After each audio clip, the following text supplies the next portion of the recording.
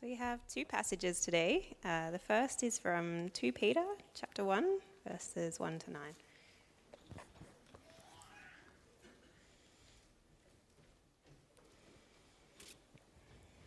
Simon Peter, a servant, an apostle of Jesus Christ, to those who have received a faith equal to ours through the righteousness of our God and Saviour Jesus Christ. May grace and peace be multiplied to you through the knowledge of God and of Jesus Christ our Lord. His divine power has given us everything required for life and godliness through the knowledge of him who called us by his own glory and goodness. By these he has given us very great and precious promises, so that through them you may share in the divine nature, escaping the corruption that is in the world because of evil desire. For this very reason, make every effort to supplement your faith with goodness, goodness with knowledge, knowledge with self-control, self-control with endurance, endurance with godliness, godliness with brotherly affection, and brotherly affection with love. For if you possess these qualities in increasing measure, they will keep you from being useless or unfruitful in the knowledge of our Lord Jesus Christ. The person who lacks these things is blind and short-sighted and has forgotten the cleansing from his past sins. And then I'm going to flip over to Galatians 6, verses 1 to 6.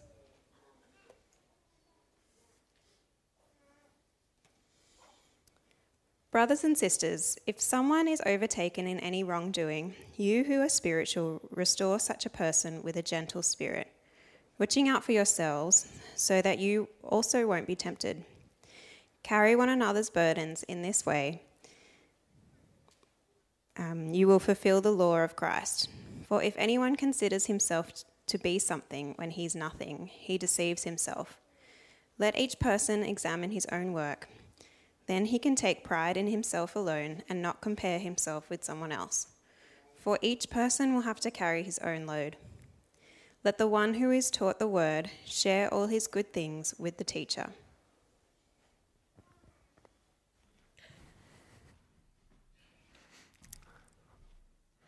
Thanks, Catherine.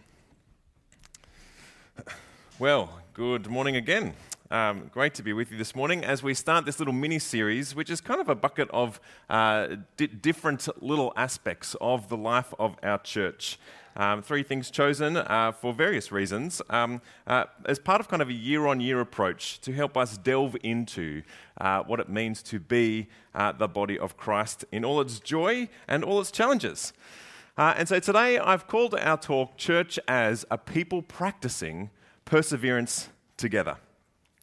In a few weeks' time, I'm going on holidays. Now that I've announced a new coming person, I'm just going to get out of here. And my wife and I have decided that we are going to go to Adelaide. No, we're not flying. We're putting all of our boys into a car together for like 2 days straight driving. You can tell how I'm feeling about this prospect. Siblings have a way of annoying each other, don't they? And that flows through the whole family. And so there I am driving, I've got my tunes on, I'm feeling good, and the ambient anxiety starts lifting in the back seat, right, as they start kind of nagging each other. And I'm still trying to stay calm, but I can't help it. The whole family system is dragged into the drama of what's happening in the back seat. Whew, there's always something happening. As our family see each other, we are fully and frequently exposed to one another in all the joys and the challenges of that. There's no putting on a face, no pretending. We see it all, and we're kind of stuck with each other. But I'm also really looking forward to spending time with them. I am, I promise. And we'll see how this adventure grows us and grows me. Churches are not too dissimilar, are they? Churches are not simply a place where you come to hear a lecture. They're not just a community event. We are brothers and sisters. We are adopted into God's family through the gift of Christ's forgiveness given to us. And so the family drama analogy is just as appropriate, I think, because, and maybe even more so, Christ has gathered to himself a people who are saved sinners. We come from all kinds of backgrounds, all kinds of cultures. Some of us have really broken histories. And Jesus brings us all together, dumps us together and says, there you are, there's your brothers and sisters. And we expect it to be kind of like we're a church. We got it all together. We're perfect. Rather, he gives us to each other as gifts to one another, that we might know Christ's love more and more. Now, definitely churches are wonderful communities of grace and love, but I also want us to be honest. After all, we of all people are most aware of the human condition. That is our sinfulness. But we are also most equipped of all people to forbear and to forgive and seek growth together through the dramas of life. And so this talk here is the product of many years of pastoring, actually, as we think honestly about what it means to be the church as a people practicing perseverance together. And within this idea of persevering together, I want us to look at the dynamics of how we relate to one another through this journey. We're going to somewhere much better than Adelaide. We are going to heaven. But there is a journey still between now and there. And look, sometimes we feel like, in the dynamic of this journey, that things are in balance. You know, today might be a good day. Everyone sort of is on their best behavior, perhaps, and we all get on really well. Maybe that's how right today we'll roll. Sometimes you'd rather be alone. Sometimes you feel overwhelmed or even controlled by those around us. In fact, actually, those two things, before we get into the Bible, those two things, kind of wanting to be alone or kind of fiercely independent or feeling overwhelmed and controlled by others, are actually the two forces that Murray Bowen sees in family dynamics. Now, Murray Bowen was a psychiatrist who was intrigued by how individual behavior was intertwined within family dynamics. He's kind of the father of what's known as family system theory. Some of you might have heard that before, some of you not. If you've heard of triangulating in relationships, that's Murray Bowen. And just like my example of a car trip where one child is feeling anxious and the whole family is dragged into that anxiety, that's an example of family systems theory. And what Murray Bowen's particularly helpful in is seeing that the way out of that is actually often through the maturity of another person in the family. And so I really do believe we are a gift to one another as we journey together in Christ. Because I'm going to draw on some of the family system theory, but we have something better than that. It's just kind of a way to help us observe things. We have something better than Murray Bowen. We have the gospel. And so it is a privilege to open God's word this morning as we look at this. Now, one more caveat perhaps. Let me just say that if you think this sermon is about you, you're so human. This is a sermon I've been writing for a number of years, actually, in my mind. And so this is coming from a safe place. That is, I don't feel like I'm in conflict right now, and I don't have an agenda for any particular person in mind here. Rather, as a pastor, I'm looking forward to unpacking this together. And so let us begin this substantial topic by simply reflecting on what it means to be secured in God's love and provision. So I'm going to start in 2 Peter. And in chapter 1, Peter begins with this. To those who have received a faith equal to ours through the righteousness of our God and Saviour, Jesus Christ. This is the foundation of what it means to be a Christian. Faith in Jesus Christ. And when we trust him, we receive everything that is Christ, his righteousness. But Peter actually goes further to say that even we have received our faith together. That is a gift from God. And he, as an apostle, doesn't kind of have a special kind of faith. He says, no, to those who have received a faith equal to ours. We all trust in Jesus. And as we do so, we receive all that is Christ's. May grace and peace be multiplied to you through the knowledge of God and of our Jesus our Lord. And so as we receive Christ, salvation in him, and grace and peace. Peter's actually saying, let us multiply in grace and peace. Let us grow as we know Jesus more and more. We keep coming back to this. Christianity isn't a religion where you've got to keep self-improving until one day God says, you're good enough. God says, you're not good enough. All have fallen short of the glory of God, but by grace we are saved, and it's our privilege to know Jesus more and more. And this actually provides for us a basis to do life. We are not fretting about whether we are good enough, whether we fit or not. We have been richly welcomed into God's family by his grace. And in that, being a member of God's family, look at what happens next. Verse 3, his divine power has given us everything required for life. So God doesn't say, welcome to the family. It's going to be a bit crazy, all the best with it. He actually invests in us. He gifts us his Holy Spirit. His divine power is at work in us as he equips us and forms us. Brothers and sisters, we are resourced for this. There are challenges in life, and there are challenges being in God's family. And yet we are gifted, we are resourced, we are loved to not just endure it, but to enjoy it and to grow through it. At the recent parenting seminar run by Steve Dinning, he referred to some of Jenny Brown's work, who actually is a family systems theory specialist. And within that, he talked about the circle of security and what it means to need kind of a secure base.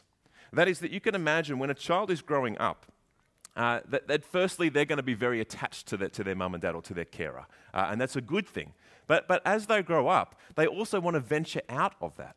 And as they venture out from their secure base, and it could be just walking across the room, it could be playing in the park without mum standing next to them, it could be going to school without mum and dad, as they venture out from that secure base. All kinds of things might happen in the unknowns of that venturing.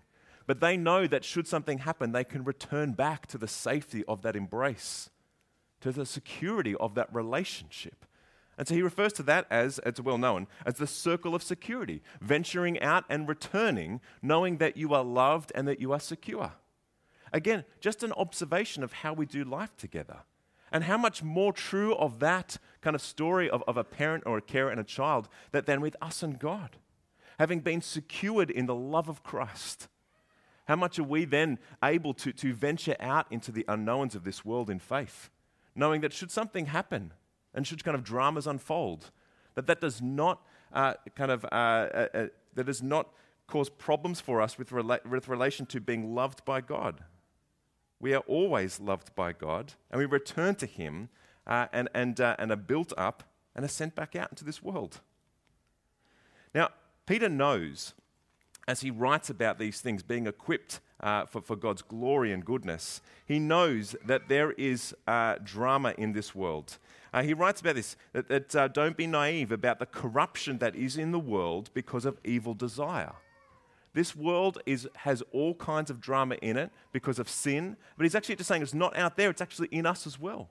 Our own desires are disordered and corrupted. And so this drama is actually unfolding in our own lives as much as it is in the lives of others and in the world. But let us be reminded and build upon what it means to be secured in the love of Christ. Now, then Peter goes on to talk about what it means to build upon this foundation, as it were. Now, the goal is not to attain some perfect church where we all got it on, we've all got it wonderfully together, we're all comfortable and life is good. We don't experience that until we see Jesus face to face. But church is crucial, and it's part of our formation in the journey getting there. And so Peter will then go on to talk about persevering. Now, has anyone here done persevering easily? Has anyone persevered easally? That doesn't make sense, actually, does it? Like to persevere is to actually kind of, be determined, to kind of overcome, to kind of get through challenges. And by definition, it is not easy. But this is the privilege, and it's actually part of our discipleship and our journey. It's about putting faith into action. And faith, when you think about it, it is trusting. You don't have it all in view. You're trusting. And so as you step out in faith from the secure foundation of the love of Christ, there are all kinds of challenges. It could be the simply stress or our own family or a deep dissatisfaction that we're carrying or conflict with others or even conflict within the church, job, and the list could go on, right? All the kinds of challenges that are before us and within us. But Peter doesn't say, just go smash those down and life will be good. Just get through that. It'll be all good. No. He builds persevering, enduring into our journey, into our growth. And so he says this, for this very reason, make every effort to supplement your faith with goodness, goodness with knowledge, knowledge with self-control, self-control with endurance or perseverance, endurance with godliness, godliness with brotherly affection, and brotherly affection with love. Some have called this kind of like the ladder of faith, or kind of like, runs on the ladder as you grow as Christians. Helpful or not helpful in that it's not like you work on one of these and then you kind of get, your level 2 Scouts badge and move on to the next one. We're working on all these things together. This is part of our discipleship. And so as we work on goodness, enjoying God's goodness and holding that out to others, as we work on knowing God more, we also get to know ourselves more. We get to know the world more and grow in our wisdom. As we work on our self-control, being disciplined, being aware that our own disordered desires will drag us into all kinds of addictions or kind of things that will lead us astray, we are being called to self-control. We are called to persevere through these things, to play the long game, to be determined, to be focused on Christ above all.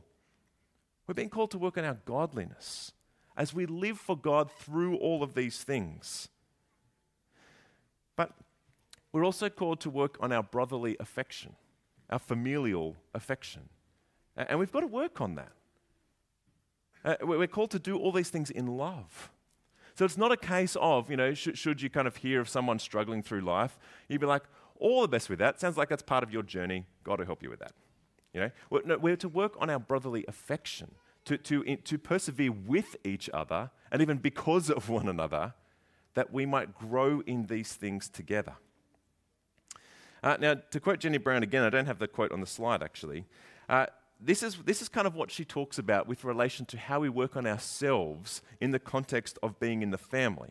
And again, it extends to being in the church family. She says, you're going to assist your child to grow their resilience. The first step you will be to increase your own resilience in tolerating your child's upset without feeling compelled to rush in and smooth over everything for them. The grown-up parent who really wants to be a loving resource to their child is prepared to work on themselves and not make a project out of their child. Oof. She kills me when she writes that stuff, right? Because I know it all. I just want to fix my children. But I don't know it all. And they're often teaching me as much as I am guiding them. How much more so again in the church? We have all kinds of people in this church, mature Christians, people who have been walking with Jesus for a long time, people who are very knowledgeable and wise, people who are working through things. It's so easy to kind of actually help other people work on their Christian faith and fix them in all kinds of ways. But Jenny's reminding us that the best way to help our child or to help someone else in the family is not to rush into fixing them, but to first of all work on yourself. And Peter here is saying that on faith, because of faith, make every effort to grow in Christ's likeness, to grow in your discipleship journey, to put on goodness and knowledge, self-control, endurance, godliness, brotherly affection, and love. This is a joy, and it is a struggle. Let me go a little bit deeper here and how we share this struggle together. There is a real privilege in doing the Christian life together. I think the standout example in my own life is being on a beach mission. It's kind of like the red cordial of church ministry. For 2 weeks, you go we went to a caravan park we were down at Shoalhaven Heads actually. And so there is everyone in the caravan park having a good holiday. And there is a bunch of Christians who have set up kind of, like a big tent, a big marquee. And we run all kinds of programs for kids and people of all ages to come and hear about Jesus. And so there's these holiday makers seeking to kind of enjoy their holiday, and there's these Christians who want to actually hold out the good news of Jesus in the midst of their holiday. And it works surprisingly well. We connect with all kinds of people who wouldn't ordinarily come through the doors of a church. And yet it takes an extraordinary amount of effort to put up these marquees, to live in tents, to live alongside other brothers and sisters that you don't know that well, and to kind of work long days for the sake of holding out the gospel. And yet, as I look back on those years, I'm just stoked at how God worked in me and through me, and the friendships that were developed through that. But as we look at such moments, often what would happen is you'd come back from beach mission to sort of everyday church, and it would be frustrating and sort of slow and boring. And you're reminded of kind of like all the relationships that, all the tensions and dynamics in the church. It was kind of actually refreshing and freeing to leave and sort of do this kind of intense ministry together.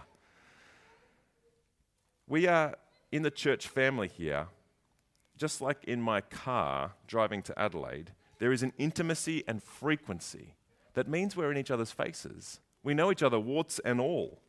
There is great power to encourage one another, and yet there is also great struggle at times as we do family life together. And sometimes it's because we expect better. It's because we have this what we have in our mind of what church should be like, that our experience often is substantial and causes great disappointment. Now again, this sermon doesn't come from kind of feeling particularly disappointed or feeling kind of embittered or within any kind of conflict. But rather, as I unpack now Galatians 6 and how we're to do this struggle together, I hope it's a blessing to you. Because what I find in Galatians 6 is a way to kind of carry each other's burdens, to kind of struggle together, as it were, while also making sure that we actually work on ourselves as well. That same kind of dynamic that Jenny Brown was talking about. And so as I turn to Galatians 6 and sort of unpack what it means to walk in love together, let us see what the Apostle Paul has to say to the Galatians.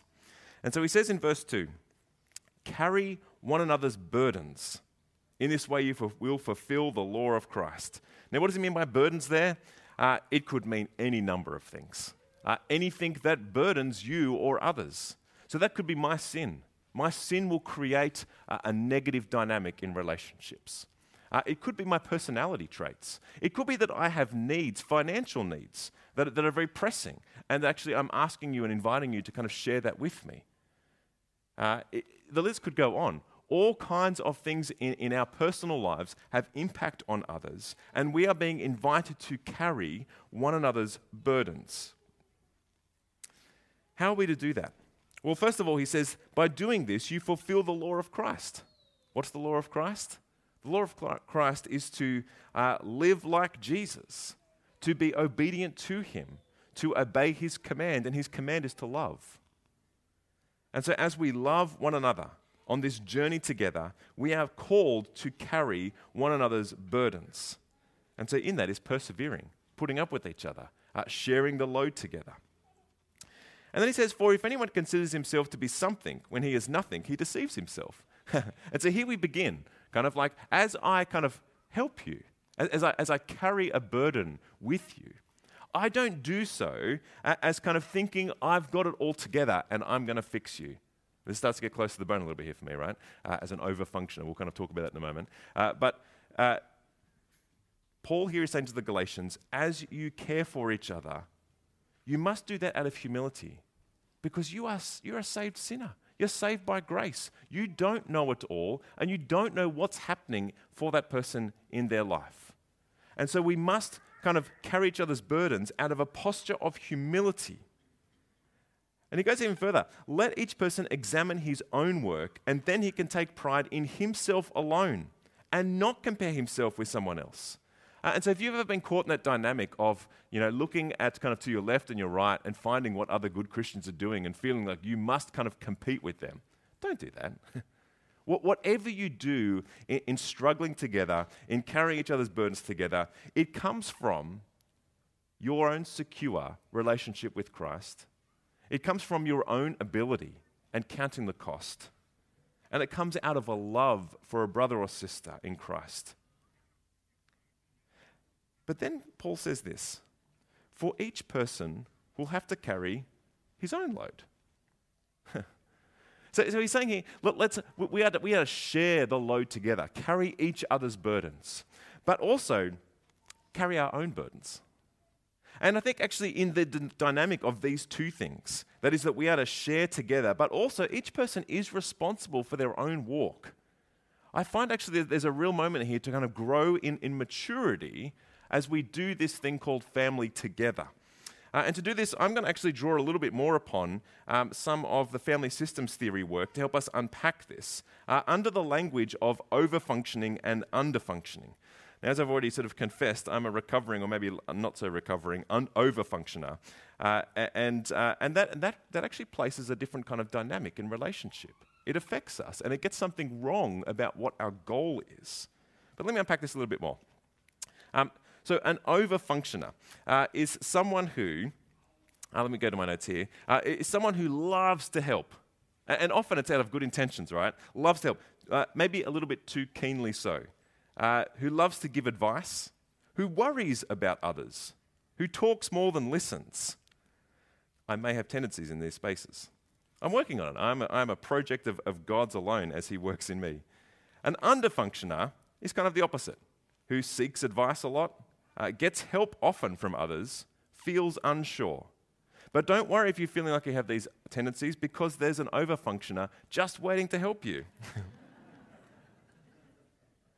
Now, as we think about kind of, our own kind of place on this spectrum, and it's not about labeling you or your identity, we actually fluctuate on this spectrum for all kinds of different reasons and seasons. It's interesting to think about, did Jesus, for example, over-function when he fed 5,000 people? Jesus, I think, they could have got their own food. Why'd you do that for them? He didn't over-function. Rather, I think what's important in understanding what's happening when you're over-functioning is that you're actually avoiding being responsible for your own life, and you're making a project of others. That's been kind of a revelation to me over the years. Whereas what Jesus is doing is secured in his own love of the Father, not needing their approval in his serving of them. He is able to bless them immensely. Now, the drama of the under and over functioner is that there is a nice little payoff for that dynamic. And so for the person who's looking for approval and who wants to help desperately, we'll find someone who needs that help. And that person who wants help finds it, and this person who loves to seek approval because they're helping, they're a lovely match. But they get something wrong here, both of them. We all do. As a recovering over-functioner, I came to realize that my care actually wasn't that caring. It frequently disempowered and centered on fixing immediate things and lost focus on what the actual goal was. The under and the over-functioner often loses sight of what the goal is. It's not fixing the immediate, it's our own journey in Christ. It's our Christian growth. And there is a power and a privilege of persevering together and not rushing in with all anxiety into the particular moment that the need is in. Now, don't get me wrong. There are real needs that have real immediate kind of, needs to sort of be attended to.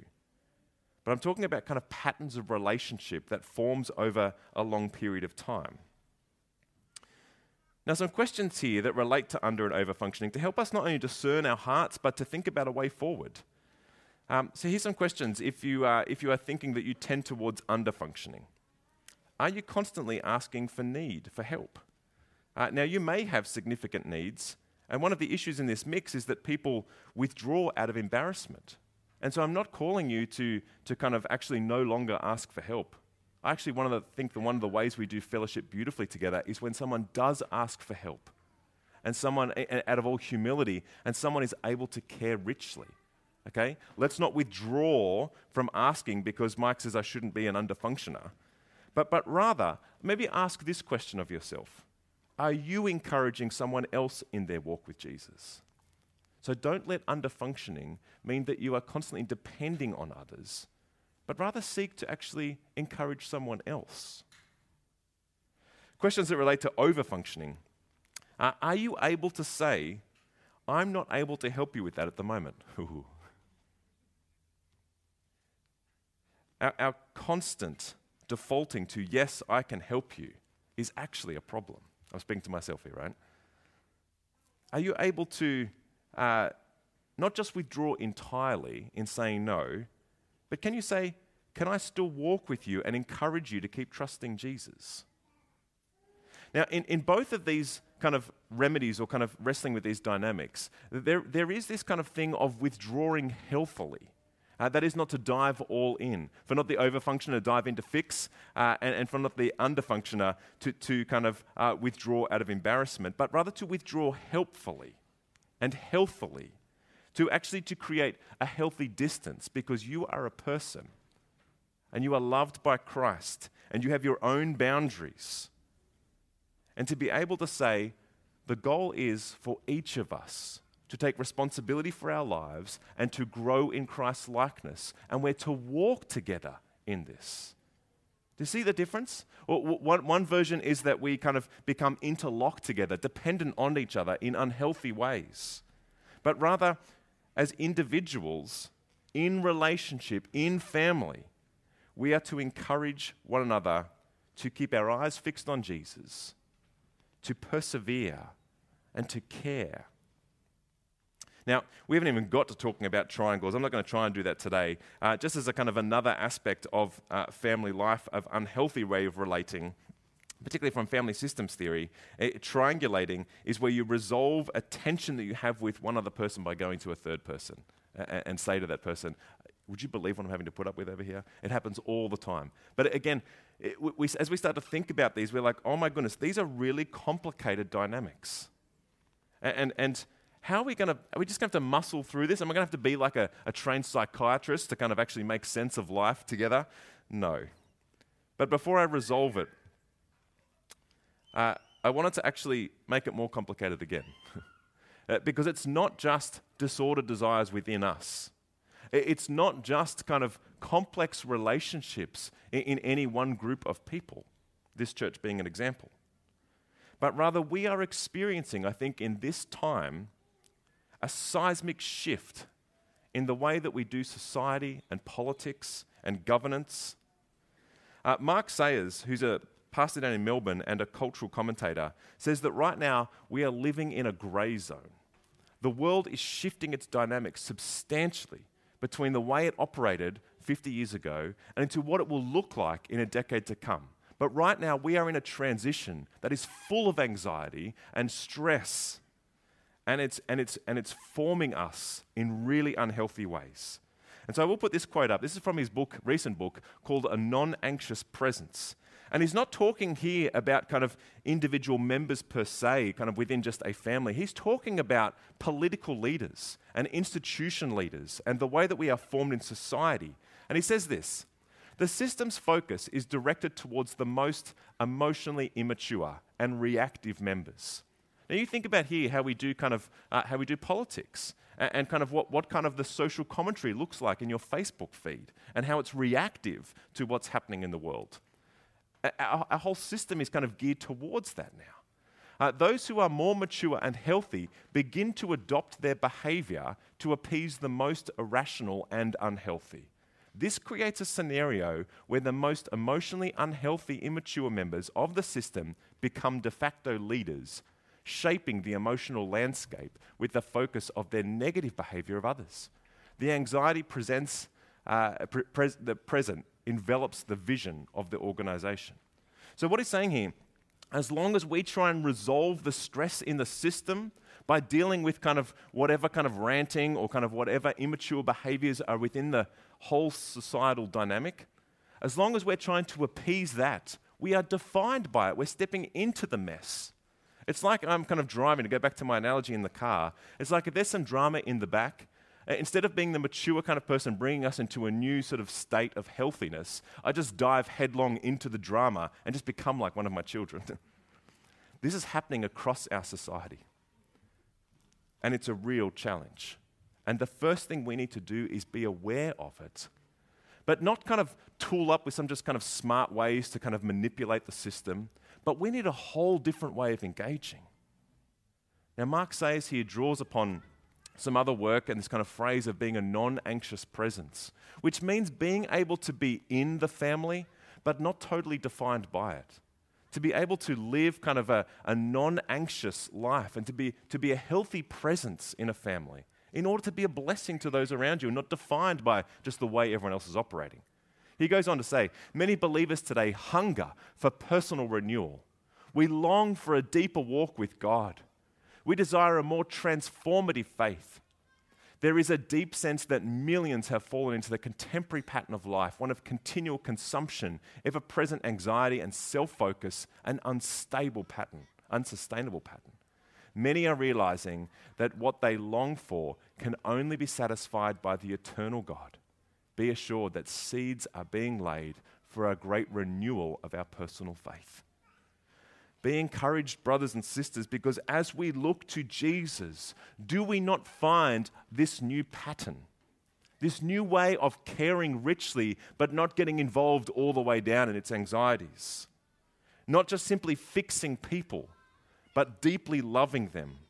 What I see in Jesus, in his non-anxious presence, is the way he is able to care richly, to love richly, but he doesn't care about what people think of him. He doesn't care for others because he wants their approval, but he loves them all the same. He ministers to crowds that come to him with all kinds of needs, with a wisdom that comes from his own security in the love of the Father. He is able to, in his maturity, withdraw from the madness to pray and recenter.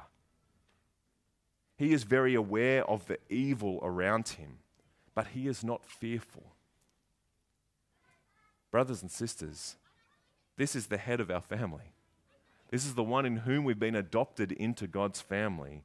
He sets a new pattern for the way that we grow and the way that we live together. And as he calls us to persevere, as he calls us to the long game of discipleship, there he is walking alongside his disciples, taking the long route with them, not seeking just to fix them, but to guide them and shape them. Because all of life's dramas become woven into his sovereign plan for them and for us until he goes to the cross, pays for our sin, and is victorious because Jesus has overcome all of this world, all that sin can throw at God. And he will lead us home. We are journeying together. We are a gift to each other. And I see a people formed in the love of this Jesus, who are able to care richly for each other, secured in the love of God, knowing that they bring drama to the table and step into drama, but do so maturely, self-aware, in all humility, with the goal of pointing each person to Christ as they follow him. Let me pray. Father, we bring ourselves to you in all the ups and downs and all the dramas. You are fully aware of the nature of our heart, and you love us so. And you have invested your Spirit in us to grow us and form us and shape us. And you gift to us each other as we walk together.